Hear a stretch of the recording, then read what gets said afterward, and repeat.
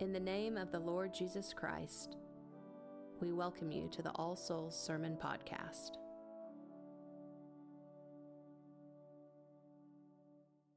Good morning. You may be seated. I didn't know that was something that was in the script. It was actually in invisible ink, and I figured you're looking at me for a reason. I have very little power, but I could get you to sit down. That was good. That was not bad. Okay, before I preach, let me offer again my sincerest thanks to Father Yoder and the staff for inviting me to be with you. I have so enjoyed being with you all here this weekend. I feel very enriched by your hospitality, and I return back to Austin, Texas with a deep sense of encouragement and hope about what God is doing in and through his people here in Oklahoma City and through you all in particular. So thank you again for welcoming me today. I'd like to begin my sermon today by confessing that this is one of the most difficult texts to preach on. More difficult, I dare say, than anything you might find in Romans or Revelation. This is not because it contains anything theologically terribly complicated or disturbingly apocalyptic, but because it is so impossibly familiar. I imagine for some of us, this psalm might evoke memories of Warner Sallman's 1943 painting with this vision of little plump sheep and utopian pastures devoid of any hint of death valleys, and hovering over the idyllic landscape, a very well-groomed Jesus emanating an unflappable, emollient aura. So how exactly do you make fresh a psalm that has been trampled over by countless cliches? What do you say to a people for whom this psalm might be just a great deal of white noise? Well, you tell them what every preacher is charged to tell, the truth, and nothing but the truth, so help you God, which in this case is that the first verse in Psalm 23 offers to us a hint, a glimpse of the heart of the gospel. The Lord is my shepherd, I shall not want. Here I suggest to you is the good news of God for us, for you, for me this day. So let's look at each part of the verse in order to discern how this may be so. So the first word that appears in this verse is the Lord. Now, in the Hebrew, this is the sacred four-consonant name that God reveals to Moses, Yahweh. It is the personal name of God. It is his forever name. But what does that really mean? Well, analogously, we might say that it is the difference between Father Yoder standing up here and saying, "Behold, I am a human," which doesn't tell us terribly much about him, and you would not hire him on that basis alone. And him saying, "I am the husband of Audra, and the father of Peter and Henry and Anna, born in Cumberland, Maryland, and a lover of cycling and climbing and Indian food and yo-yo ma, and all things related to illustrated manuscripts." Well, it's a whole history, right, that defines his unique identity within a matrix of relationships and actions. The Lord who appears to us in Psalm 23 is not a generic God, the Elohim, floating indifferently above the pantheon of ancient Near Eastern gods. He is rather the one who reveals himself to Moses at the burning bush. He is the God of Abraham and of Isaac and Jacob. He is a personal God who has bound himself to his people with a covenantal love. His name means something. Now, the term Lord is then qualified by shepherd. And why is this significant? Well, because unlike a customer service representative for your phone company who may live only God knows where on planet Earth, you cannot be a good shepherd at a distance. You can only be a good shepherd near at hand, quite literally at hand's length. A faraway shepherd is fundamentally a contradiction in terms. A second thing to note is that in ancient Near Eastern societies, the idea of a shepherd often evoked non-cozy pictures of totalitarian rulers who treated their people as dispensable vassals. It evoked memories of ruthless killers, and the language of shepherd usually appeared in the plural. God is our shepherd. But here, remarkably, it appears in the singular. You are my shepherd. This is meant to arrest the reader's attention within a communalist society. The point being what? Well, there are no generic people who come under the Lord's shepherding care. There is only Chris and John and Tammy and Andrew and Laura and Graham and Alicia and Terry and Lucy and the rest. Each of them seen and loved. Each of them the object of the Lord's attentive shepherding care. And finally, we have I shall not want. Now, what's most striking about this psalm is that the Lord provides food, rest, guidance, and protection in precisely the places where we often feel most helpless. In death's dark valley, in the presence of our enemies, in the experience of evil. Our Good Shepherd offers to us his care in the face of global unrest, in the presence of vicious anxieties, in our experience of declining health and fractured family relations.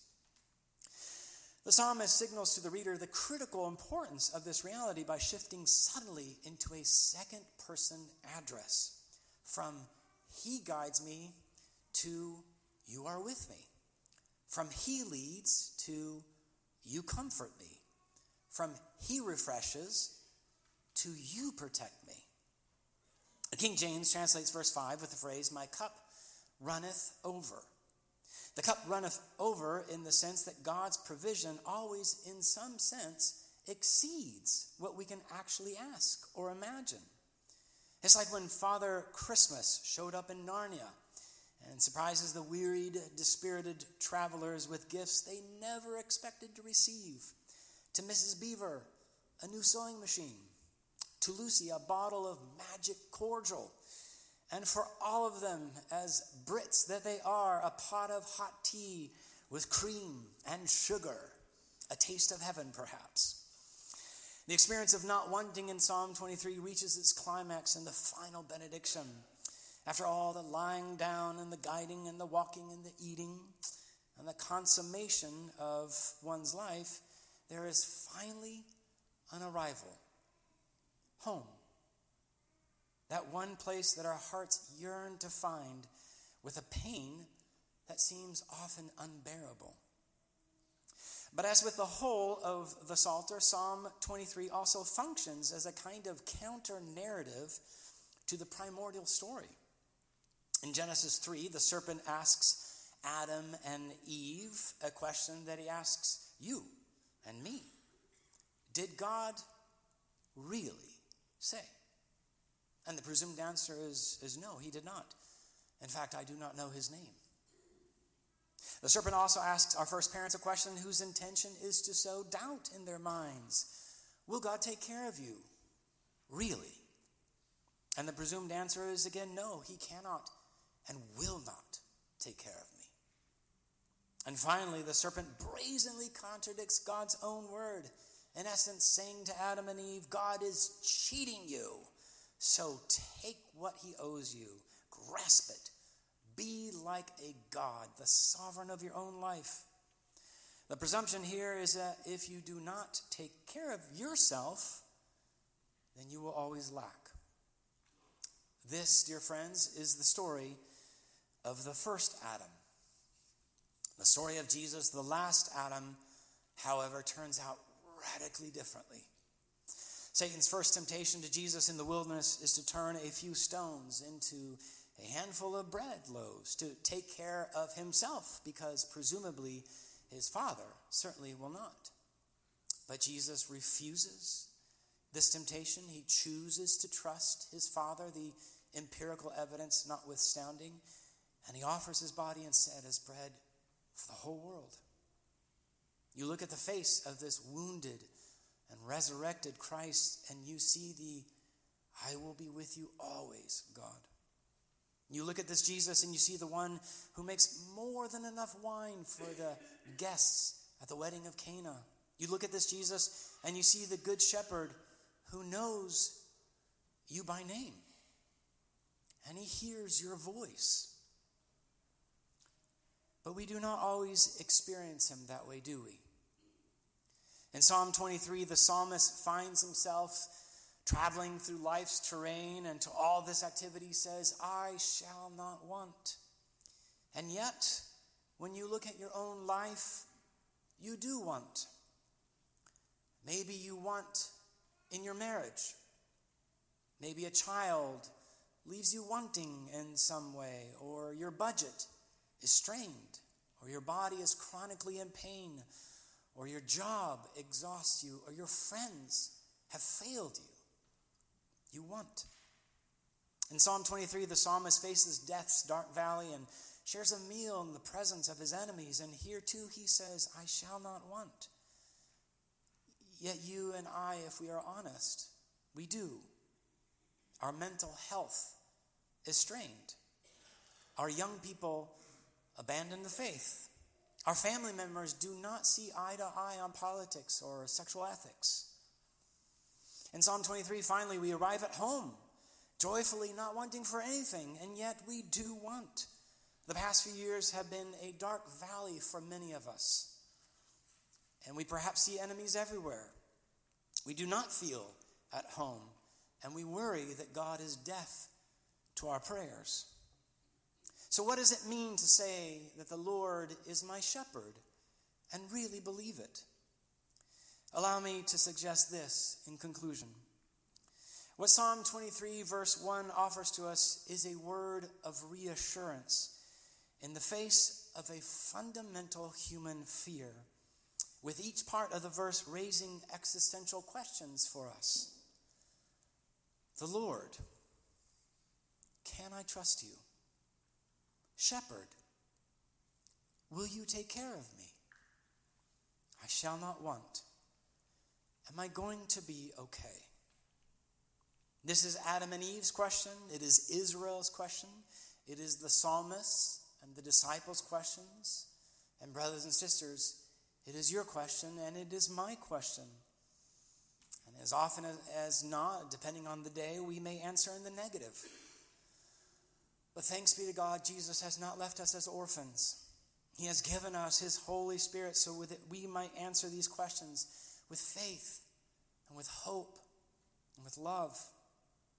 What Psalm 23 verse 1 offers to us then is an invitation to pray as Christians throughout the centuries have prayed it, as a petition in faith, not as a presumptuous fact, as an affirmation in hope over against all self-protective tendencies, and as a way perhaps to stumble into the truth of God's shepherding love rather than waiting and waiting and waiting to believe it with perfect and absolute certainty, and thereby never experiencing a taste of his pastoral care.